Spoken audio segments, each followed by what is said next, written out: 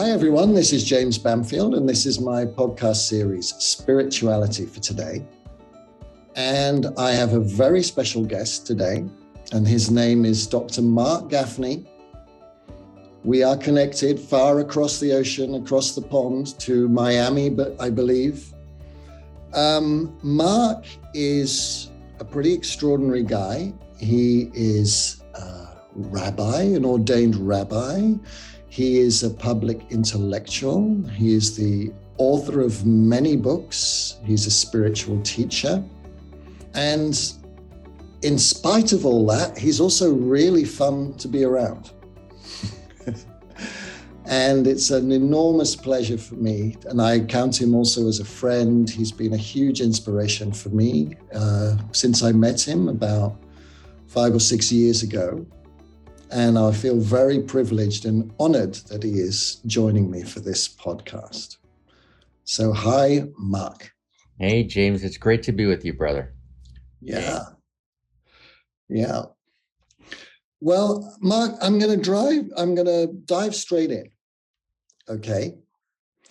As I told you, what I'm most interested in this podcast series is how people actually experience their spirituality, their relationship to God, whatever you want, to the divine, whatever you want to call it, on a sort of personal day-to-day basis. In terms of, how does that feel? What does that look like? Whether that's in terms of practices. And that's the direction that I want to go in.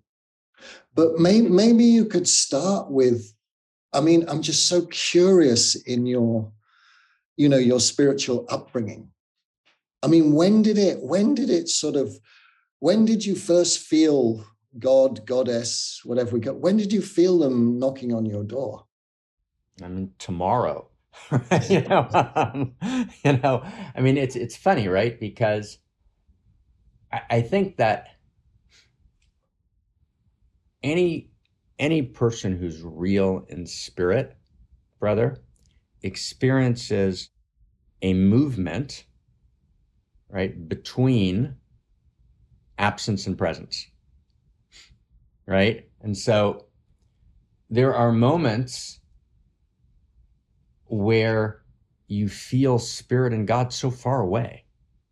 And there are moments, and what we call enlightenment is when that second kind of moment is, the center of gravity, where you feel so close. Right. And for me,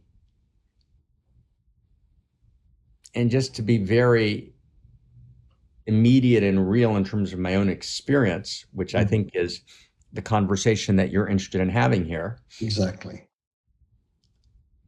For me, when I am walking through Delhi, it's an experience I'm bringing to mind right now. I was walking through Delhi. I had landed, in the airport, and we were going to drive up to Dharamsala, right, to see the Dalai Lama. And we had this funny, encounter, and he had taken a piece of clothing of mine and told me that he would only give it back to me if I came to Dharamsala to get it. And so I came to India, and we were actually filming a television special, together. And the drive up there, by the way, James, was a place where you had to pray to God every second. It was the most scary thing that ever happened to me my entire life. But as we're walking through Delhi, and it's nighttime, and you see like 6 people sleeping on a wheelbarrow, right? The incredible density and suffering. Right?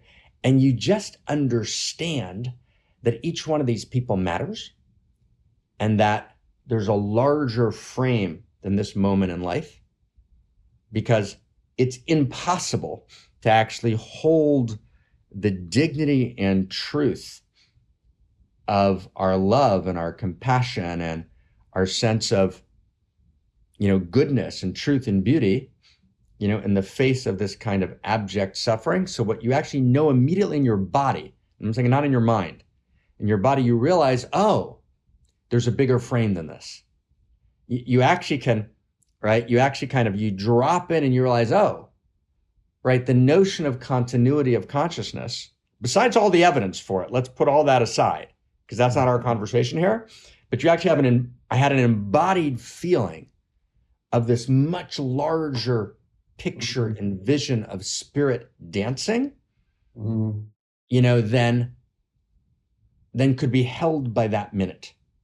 So for me, paradoxically, experiences of outrageous pain,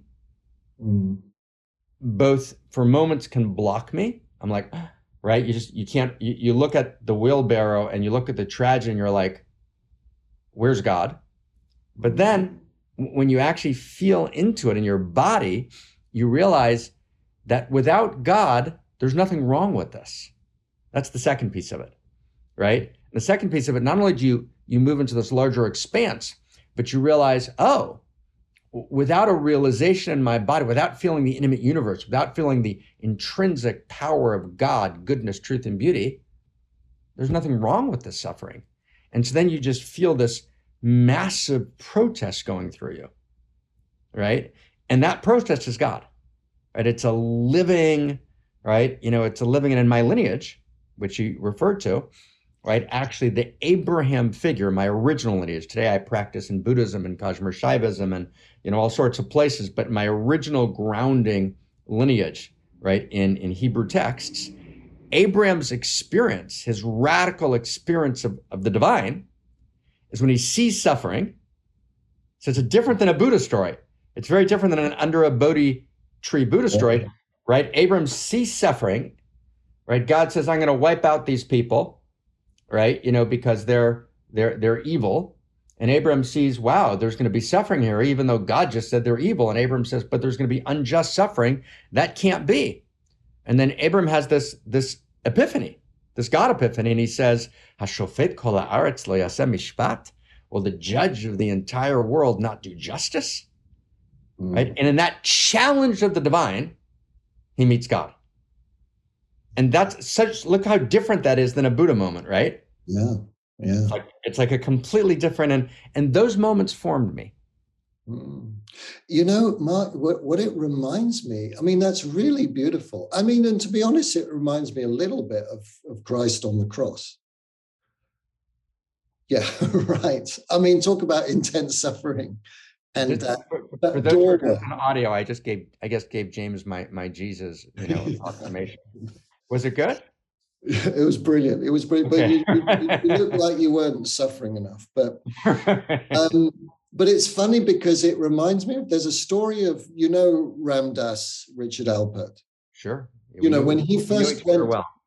Yeah. Well, when I went to hear him once or twice as well. But he tells the story. Here's the really other side, if you like, the Eastern side of that thing. So when his guru first took him for a walk through Calcutta,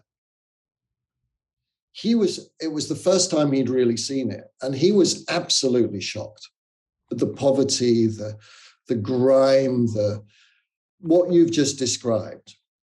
And and when they got to the end, he sort of addressed it. He was sort of stuttering to his teacher. He said, what about, because he'd just seen the teacher sort of sailing through it.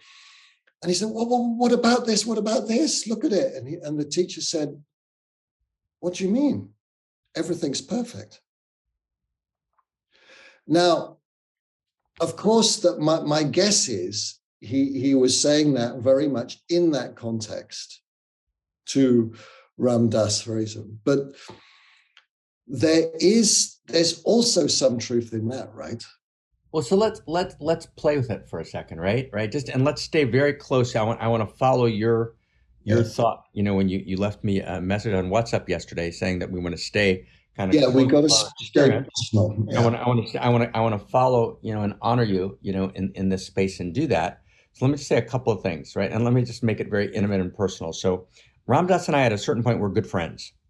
Yeah. We had a lovely friendship, and we never stopped being. It just we were in different places of the world, and I was with him it was 2005, and we were in Maui, right? And Bit different from Calcutta. Yeah. Right, different from right. We were in Maui, right, in this beautiful house, correct. But and he had a stroke, and him and I were teaching, and KD Krishna Das was chanting, and there was about 40 people there, and we were together for 10 days, and it was really a beautiful, moment.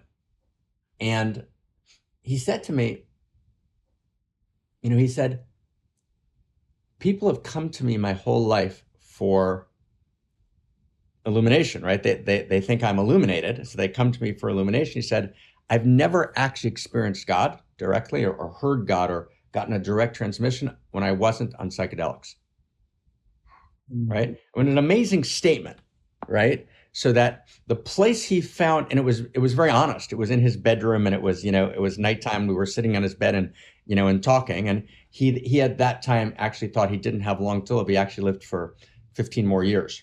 Right, and got actually better. But, for him, the experience of God was that expanded, it's all perfect experience that you have on psychedelics, right? In other words, one of the experiences of psychedelics is it's all perfect. That's actually your experience. The psychedelics opens up that dimension. Well, and you can have that in meditation as well. And you can have it, of course, in meditation, right? Absolutely. Right. That's right. Meditation opens that up. Psychedelics opens it up. And of course, Zushiv Anipol, who was the third generation after the Baal Shem Tov, who was, terribly, horrifically poor, and the masters would come and, the same kind of story they tell about him. And, Vostutzach, how can you be in this? And he said, what? It's all the sweetness of God. So there's that moment is real. But it's a partial moment. Absolutely. Right. Yeah. And it's got to live with, the radical experience of God that you have, in intimacy and its absence. And I'd say for me, right, the two places I feel God are in the absence of intimacy. So when intimacy is not there, I feel the violation of it. But it's a kind of presence and absence.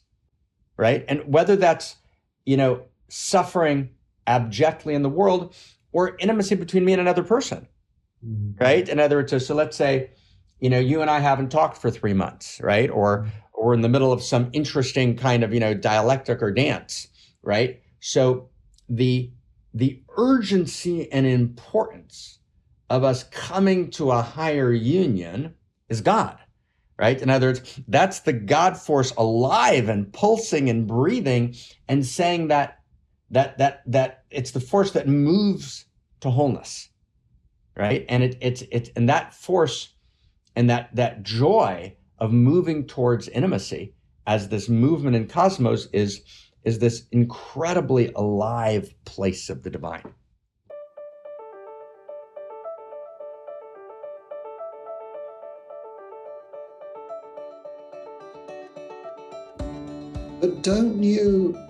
But presumably, in order to feel the absence of God, you really have got to have felt God in the first place. Right. So yeah. So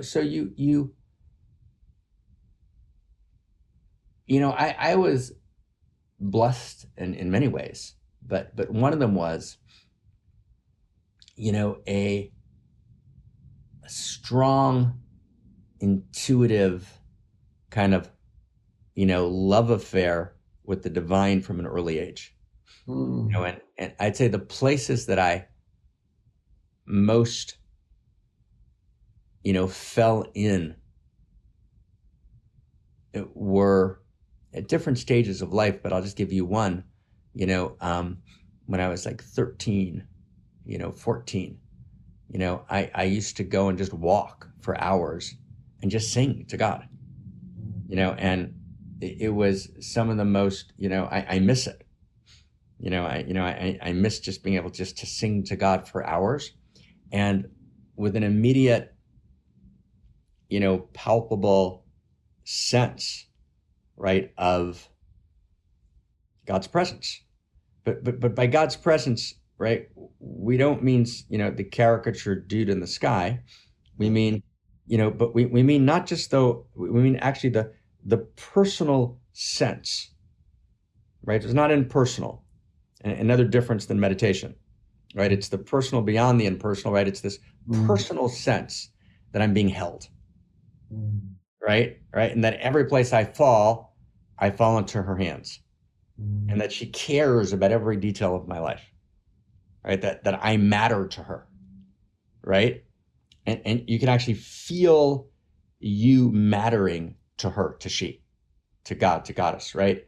And that sense of being held, right? And I've never felt alone in that sense. I've felt loneliness in the human sense, of course, but I've never felt kind of an ultimate sense of aloneness, right? Because she's always there in some sense, and she holds my hand, right? And she holds me. I mean, that's beautiful, beautiful. I just, with your permission, I'll just give you one, just because I want to just meet you here, and I appreciate you asking the question that way, because I was in 2006, I was in Salt Lake, and I had, it had been a rough year, right? So I was in Salt Lake, and, living there, after going through an intense personal tragedy. And it was a moment in which I didn't know how it was going to turn out, where you're kind of before the diagnosis, you're before the public culture, I didn't know how things were going to go. And it was, my heart was ripped apart. And I would sit every night, by myself in the apartment, and I would read the book of Psalms, right? And with just tears just streaming down my face. And you're reading about David, Solomon's father in ancient Israel.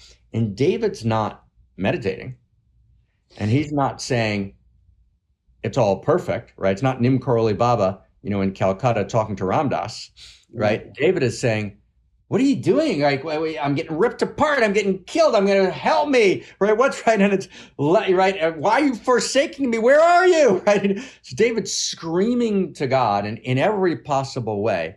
But it was so beautiful and so intimate. In other words, it was so up in God's face and so personal. And literally I felt, and I don't feel like it was hyperbole. I don't feel like it was a metaphorical experience. I felt like the only person who could possibly understand what I'm experiencing are David and God, right? And literally, and I just cried through. I read the first, I still have the book, and it was, and that sense of just always being with her, and she's always with me, and she always kind of cares insanely,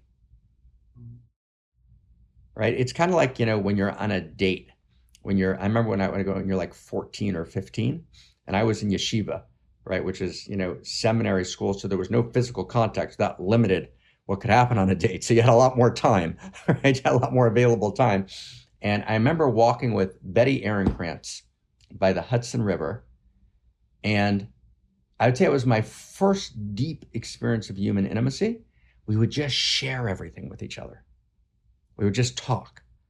And so that's my experience of God, right? It's this intimate conversation like that. Well, no, that's very, very lovely. I mean, if it's similar, the other day I had I've had a lot of strong kind of true self type realizations, experiences, although the word experience doesn't quite cover it recently. Just out of the blue, really. But one of the things I noticed was that it actually, any idea of sort of detachment was just completely wrong. Right. I felt way more in life. I felt I could feel everything. Right. So I remember when I was walking along the beach, and I know it's a cliche, but the sunset, it just made me cry and cry. Right. There's a reason cliches became cliches, right? Yeah, exactly. It was like everything touched me. Right. Everything. Right. It's like that intimacy with, and that definition of enlightenment is intimacy with all things. And also in that same time span, I happened to watch a war movie, a recent one, actually about a battle at the end of the Second World War that nobody knows about or cares about, that happened in Belgium when the Germans were retreating around the Schelde, which is the big river going to the Antwerp harbor. And in the beginning, I thought, oh no, I'm in this lovely space and this is really harsh. But something told me, I said, no, keep watching. And I just cried my heart out. I mean, these people, what they went through. Right. And at that age, people in the Dutch resistance at 17 years old, putting their life on the line. I just could not stop crying. And I was glad that I cried.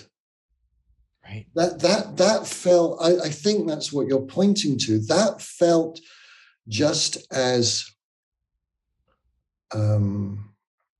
spiritual, if you like, as anything that had been coming out of my sort of true self experiences. Right. And that seems to be a little bit what you're pointing to.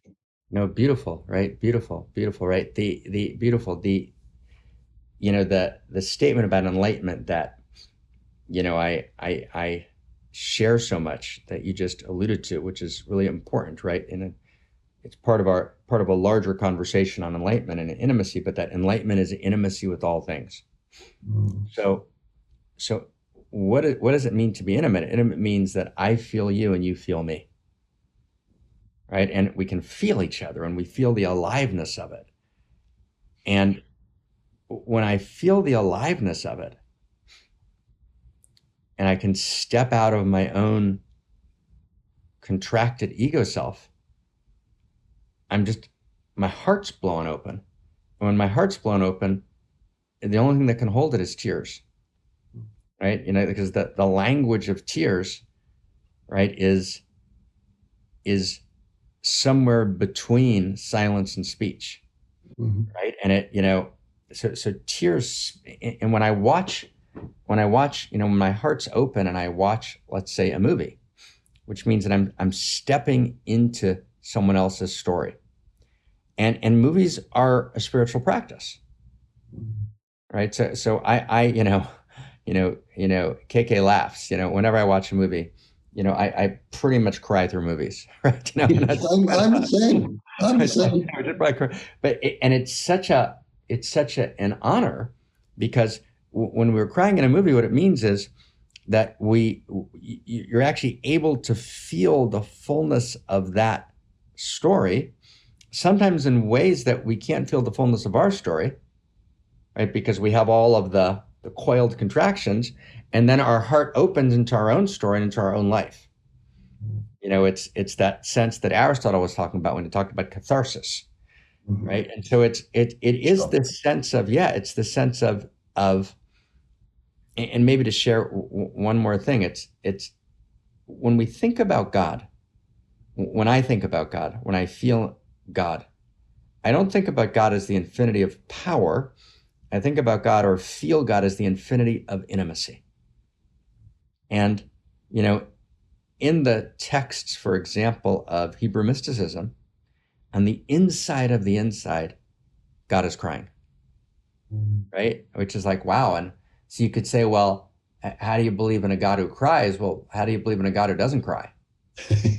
Right. And so there's and whenever we cry, right, we cry for all the times we didn't cry before. Right. And so, yes. Beautiful. Yeah. And Mark, do you think, because, you come from a very strong tradition, which you were brought up into a much intenser degree than me, as sort of Church of England, sort of Sunday morning only type, but you've also, you've exposed yourself to a lot of other spiritual paths, methodologies, yogas, philosophies, including Eastern ones, do you feel that I don't mean so much from a sort of Dharma theoretical point of view, because I'm sure that's changed some of your worldview, but in terms of relationship to God or the actual felt spiritual sense, do you feel that other things have also affected you, that the texture that you now feel is slightly different than, say, someone who's remained a traditional rabbi? Right. It's a great question. No, it's of course changed. It changes dramatically, right? And there's the grounding experience of our youth, which is a great gift. And I, just to say, just as a prelude to your beautiful inquiry, I think that every parent, whether you're secular or religious, whether you're atheist or practice, it doesn't even matter. I think every parent owes their child to raise them in a great tradition. There's something you get. I have two friends who moved to Chicago, who are, kind of very, very, very, very kind of left liberal materialist, and, I was very happy, in exchange with them to help persuade them to put their kids in a, Baptist fundamentalist preschool, right? And why? Because they're going to get something from that. They could, they decide to grow out of it, but they're going to get something that you don't get anyplace else. You get a kind of unmediated, whenever I'm traveling and I want to just have a time to be in deep practice, I'll go to a Black gospel church if I can on Sunday morning. I'll find a Black gospel church. I've done it for many, many years. And they're not asking questions about this or that. They're just like, sweet baby Jesus, right? And it's gorgeous. And they sing and they're alive and they're talking directly right to the divine. And it's, and it's not that they're not figuring it out. They're there. And there's something that we lose. Now you can't stay there because there's all the dangers of fundamentalism are real, right? If you look at Osama bin Laden, he stayed and went the wrong way with it, right? He would be a great teacher at a New Age seminar, but I so value that early experience and the texture and the fabric of it, that has shapes me in every second. At the same time, it's completely changed, right? Science has completely changed my experience of the divine. I mean, just completely, right? Feeling into, and I talk about a lot muons and hadrons and leptons and such things, and feeling into that allurement, that animates the four fields, right? The electromagnetic, the strong and weak nuclear, and the gravitational. But actually feeling into it and then studying it scientifically, mathematically, literally changes your experience of the universe. I mean, completely, right? So science has actually been an incredibly important, great tradition to me in terms of changing my felt experience of reality, right? In a direct way. So that's been one. Mm-hmm. And the second is this very deep sense in Buddhism, right, of kind of the awareness of awareness, which is unbelievably important, right? Where you can just step into the field, right, of true self, and let go of story and just be in the field.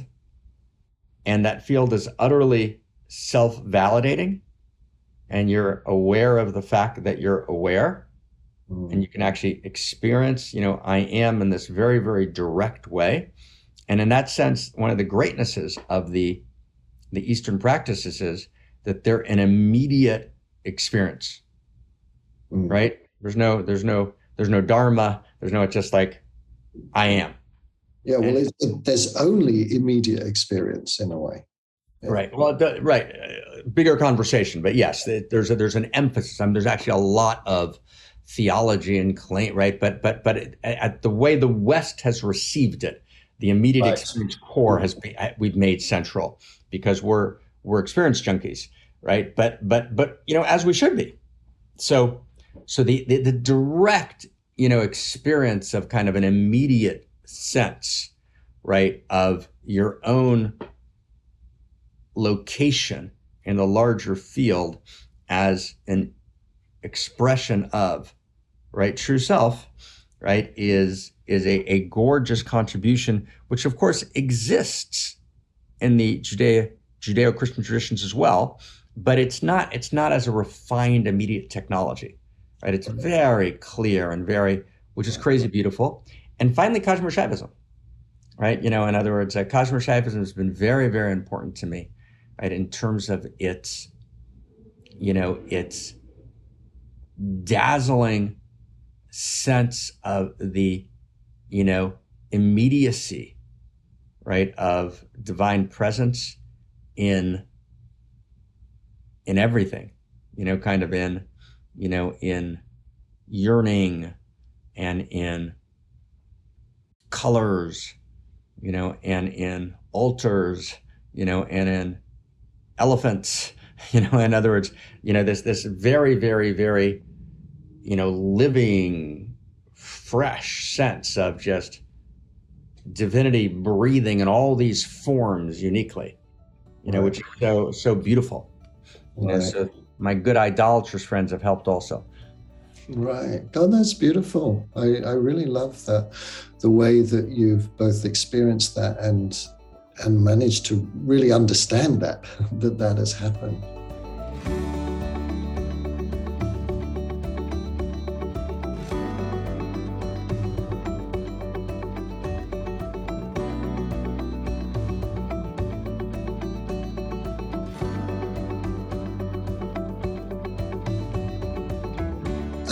I wonder, Mark, because I'm curious, because you said, your spiritual sense is so connected in a way to relationship, intimacy. That's a word that you use so much. Right. I've lost your. No, I'm here. Oh, okay. I can't see you. Is your camera on? No, we're perfect. I'm off camera for one moment. Go ahead. Oh, okay, that's fine. Okay. Well, you might need to come back on, because, I'm just really curious. Supposing, me and you right now, looking at each other through, right. I wonder how we would both feel some sort of spiritual reality right here and now. That's beautiful. And that's in other words, and it is right now, right? It completely is, right now and right here, and that sense of actually just seeing each other, right? Of just kind of, being my eye into your eye and your eye into my eye, and let's just sit.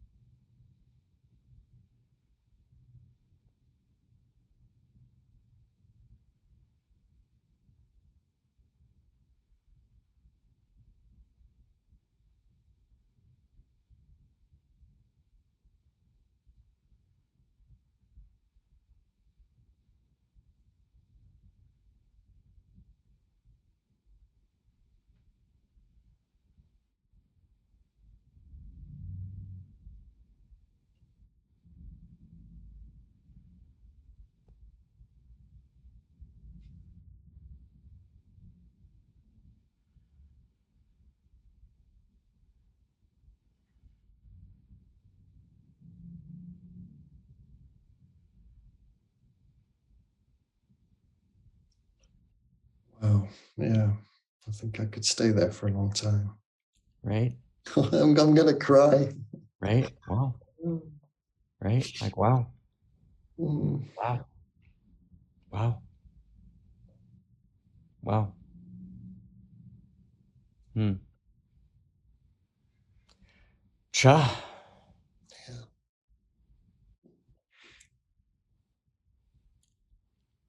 I wish I could find some way of conveying that to the people who are listening, but let's hope they felt it somehow, even if they're sitting in the car and Yeah. listening. Yeah. Mm. Right? Yeah. It's everything. Yeah, absolutely. Yeah. Mm. Cha.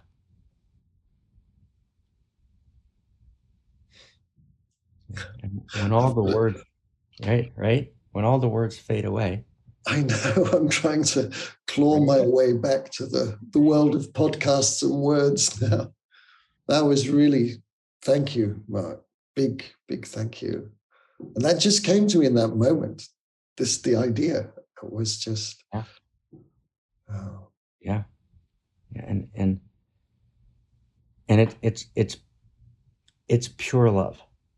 Mm. Right? It's just there we are. Right? Nothing in between. No distance. It's pure love, but I felt very strongly also all the sort of spaciousness around. It wasn't like a little, Right. It a wasn't bit like when you fall in love with somebody. It's right. quite a narrow channel. Right. No, love as the way I would use the word outrageous love, not purse rights. That's good because in the community of your listeners, that might not be, or maybe it is familiar to them. I'm sure you've shared it, but right, I didn't mean romantic love, although of course, but in other words, I mean, I meant right love in that widest, Yes. Yeah. that widest sense of the field, right? Right. So it's not just wider as a concept. Right, It's wider as an experiential reality. right. Yeah. No, I'm with you totally. And I don't know what your experience was, but we can drop into it for a second. But I was seeing you also. See, it gets very wide and deep, but also it's very intimate and personal. So I could see you like in all these different kind of incarnations. Your face kept moving and changing, and all these different at the same time faces of James, right, were appearing, and you could get a sense of like incarnations. You get a sense of all these, an old man, a young boy, right? All these different times and shapes and faces, right? That actually kind of became available because, and we could say this in a way, and tell me if this is your experience. I'm sure that it is, but that time actually stopped. We weren't Definitely. in, we weren't in time anymore. No, no, Right. no. We weren't in time, and I had something a little similar. It wasn't so much different incarnations, but I saw different parts of you in the phases of your life. Right. I really felt all you've been through, actually. Right. Right. There was some real pathos in there for me. Yeah. Not in a um, sort of depressing way or something. More in just a sort of, I don't know, kind of solidarity. Hey, being human, it's not easy. What a long, strange trip it's been. Exactly, the long and winding road. Right. Well, I want to try. I want to flip a moment, Mark, and I always ask this question to people because it amuses me. But when would you say, in normal life, if there's such a thing, when are you at your least spiritual? It's a great question. I think when I'm most exhausted, Mm. right? In other words, that there's a place in extreme exhaustion where you can drop underneath it back into spirit, but there's a place before that happens, right? And just ordinary exhaustion where, I've slept, just a couple of hours, and, and the combination of, day, if it goes into kind of days of exhaustion, then because spirit is energy, there's energy in spirit, and whether it appears through like radical joy or ecstasy or grief, which also has energy, but in exhaustion, right, you're missing some energy. You're missing some, and I'm not talking about just a little tired. I'm talking about really exhausted. So there's a moment, and there's ways I've been opened up to drop underneath that, but before the dropping underneath, and just the ordinary hell of exhaustion, right? In other words, that place, I'd say probably that place. Interesting. Yeah. Yeah. But does that often, do you often feel exhausted? No. It's actually one of the reasons why I myself, and I ask everyone who I work with or study with to do the same thing, is one of the most important spiritual practices is to sleep enough. Right. There was a big thing when I was growing up in seminary that the heroic thing was to kind of not sleep a lot and to study or pray all the time. And I did that, intensely for a period of my life. And I realized it was a mistake, that there was always a piper to pay. And so now I'm really, really attentive to sleeping. Right. No, I can imagine that. No, but there is something sort of sacred about sleep, isn't there? Yeah. Really. I always love it, in Homer and things like that. It's never just a simple nap, you right. Get visited by the god of sleep, or you don't. it's a proper experience. And sleep's such a mystery. It's such a wonder, sleep, right? It's another door to this entire other reality. Right, exactly. Oh no, there are times when especially if I sleep in the day, if I wake up, and I never sleep for long in the day, I'm a sort of power nap time. And sometimes when I wake up, I still have the taste of an unbearable sweetness. Right. I know I've been in heaven. Right. But because it's completely in that branch, it's completely formless. So there's no feature in it. So right. You can't describe anything, and you can't even remember anything because there's no form to remember. Right. But the sweetness taste, and I have to admit, when I do that, I mean, life when you wake up can feel pretty rough at the edges. Right. Because that sweetness, and the only other time I've had that, I think I told you once, was at the Wailing Wall in Jerusalem.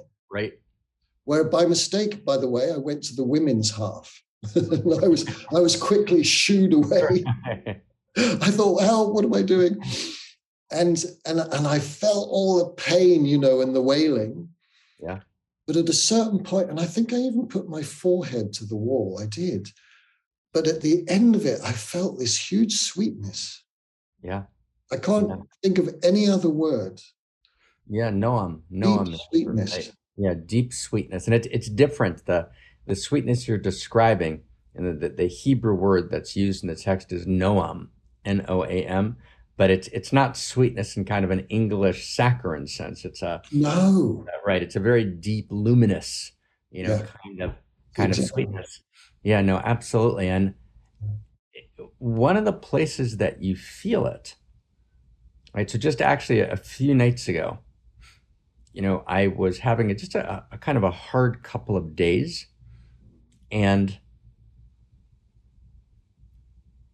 at some point I kind of fell asleep, or kind of half fell asleep.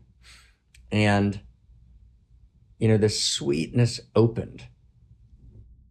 And one of the ways that I practice, which I don't share a lot, but one of the ways that I practice is in the morning when I wake up, depending on, when or what or where, but, it's a basic practice of we might call it a hamtaka, or a sweetness meditation, where I'll just lay in bed and ask she to let me fall into her sweetness. And far more often than not, but not always, but far more often than not, you literally feel like this light just suffuses your consciousness. It's a literal feeling of it, just literally gets bright, right? There's a brightness, and you just fall in to the sweetness, and you actually have a direct experience, right, of being held. So that's that sweetness. Right. And No, I know that feeling. yeah, yeah, and maybe one last thing, a place where there's a trace of it. It's not the same. It's not the same, but it's an allusion to it. So we were talking about sleeping. So actually, when you feel into it, there's two places in the morning and the evening where there's a place where you just wake up and you're like, right, and it's Sunday morning, and you don't really have to get out of bed, and you've got this luxurious kind of, semi-awake, semi-asleep feeling. There's a deep sweetness to it. It's a very, very sweet feeling because you're not overcome by the day. You can actually, and then also when it's bedtime, and if you're really tired, right, you're like deeply tired, but in a good way, kind of a good tired, and you just kind of feel, it's going to be easy to fall asleep. And so there's these liminal places, from the night into the day and from the day into the night, this, falling awake and falling asleep. And in those liminal places, there's a deep sweetness. Right. I think that word liminal, I mean, it's quite for Right. our listeners, many of whom are not English speakers, it's a fantastic word, liminal. Right. It means on the threshold. So it's it's kind of an threshold where you're not outside the door, you're not inside, you're right on in the sort of transition space. Right, totally, brother. It's an in-between space. Right. An in-between space, right? And you can find it in a lot of in-between spaces, right? You can find there's this quality of sweetness that feels different. So I'll just give you a completely different example, but you can actually feel a kind of divine feeling there. So let's say you're at an airport and your next flight got delayed, and you now have, like 6 hours at the airport. I remember this happened to me in Singapore, a bunch of years back, and I was on my way to Sydney, right? And all of a sudden we're stuck in Singapore, and we didn't know anyone in Singapore, and it's this in-between space. And there was this openness, this expanse, right, of just being in the space, and it was very sweet. So in-between spaces have a special sweetness. Absolutely. No, it's really, that rings absolutely true to me. Yeah. I think it's quite interesting because, funny enough, I've asked this question to everybody that I've had a dialogue with so far about when do you feel this, but I haven't actually answered it myself. Please. I think I feel least spiritual when I drop into some kind of addictive behavior. When I feel stuck in doing something or consuming something, or that I really don't sort of want to, or a part of me doesn't want to, but it's bigger than me, and right. And I feel incredibly contracted in those moments. I mean, apart from the sort of shame, just the shame of having any sort of mini addiction at all. Right.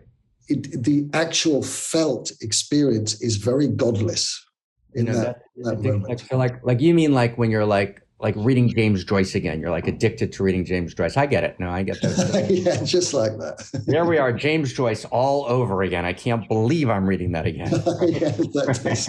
I wish I was just, oh my God, reading James Joyce again and again, especially. That would be my idea of hell, I think. Exactly. That's where, but no, I think that's right. In other words, it's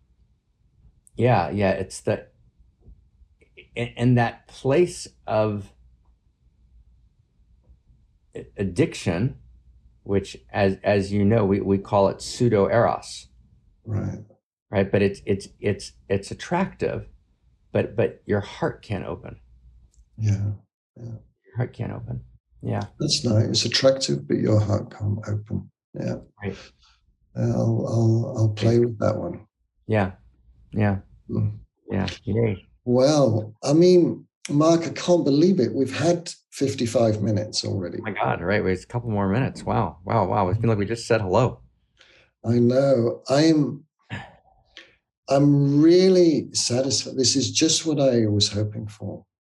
Yay. And I feel it in myself right now. I feel the depth of our connection and some of the things that we've covered over this hour. It was just, I just want you to know it was what I was hoping for. Yeah, thank you. And it was a wonderful conversation. Yeah, yeah. And you really behaved very well. Well, I appreciate that. I sure do appreciate that. Yeah. Now, I just want to say a little bit, because, there's also some important things you and I have in common in the world and what we wanted to bring into the world. And just for my listeners, some of whom will know about it, many of whom won't, I just want us to take just a couple of minutes to mention, especially next summer, and the Outrageous Love Festival, because it's something that's very dear to both of our hearts.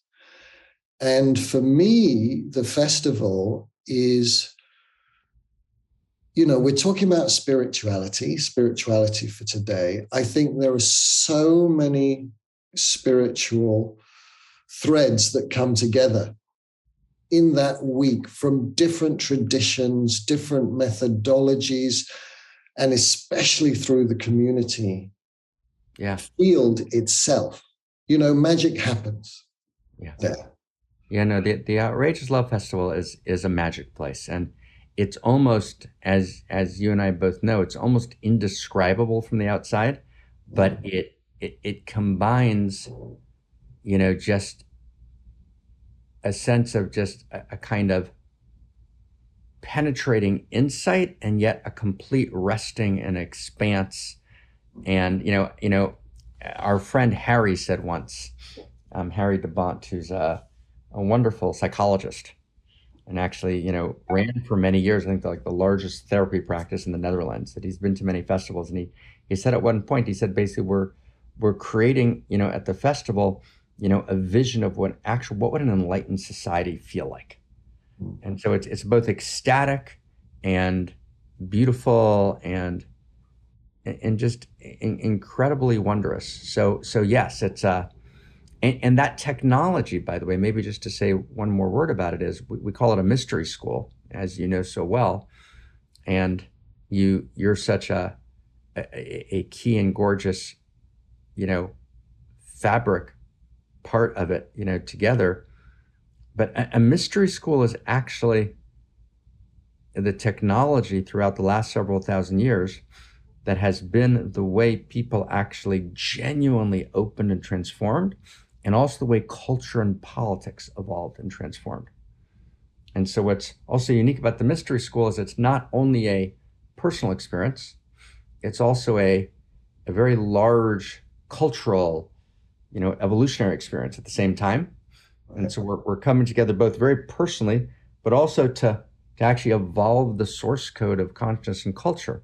And so that expression of a mystery school is very different than a meditation seminar, as important as those are, or a transformational event. It's completely different quality. Does that make sense? Totally. No, right. So first week of August, I think it's the first week of August.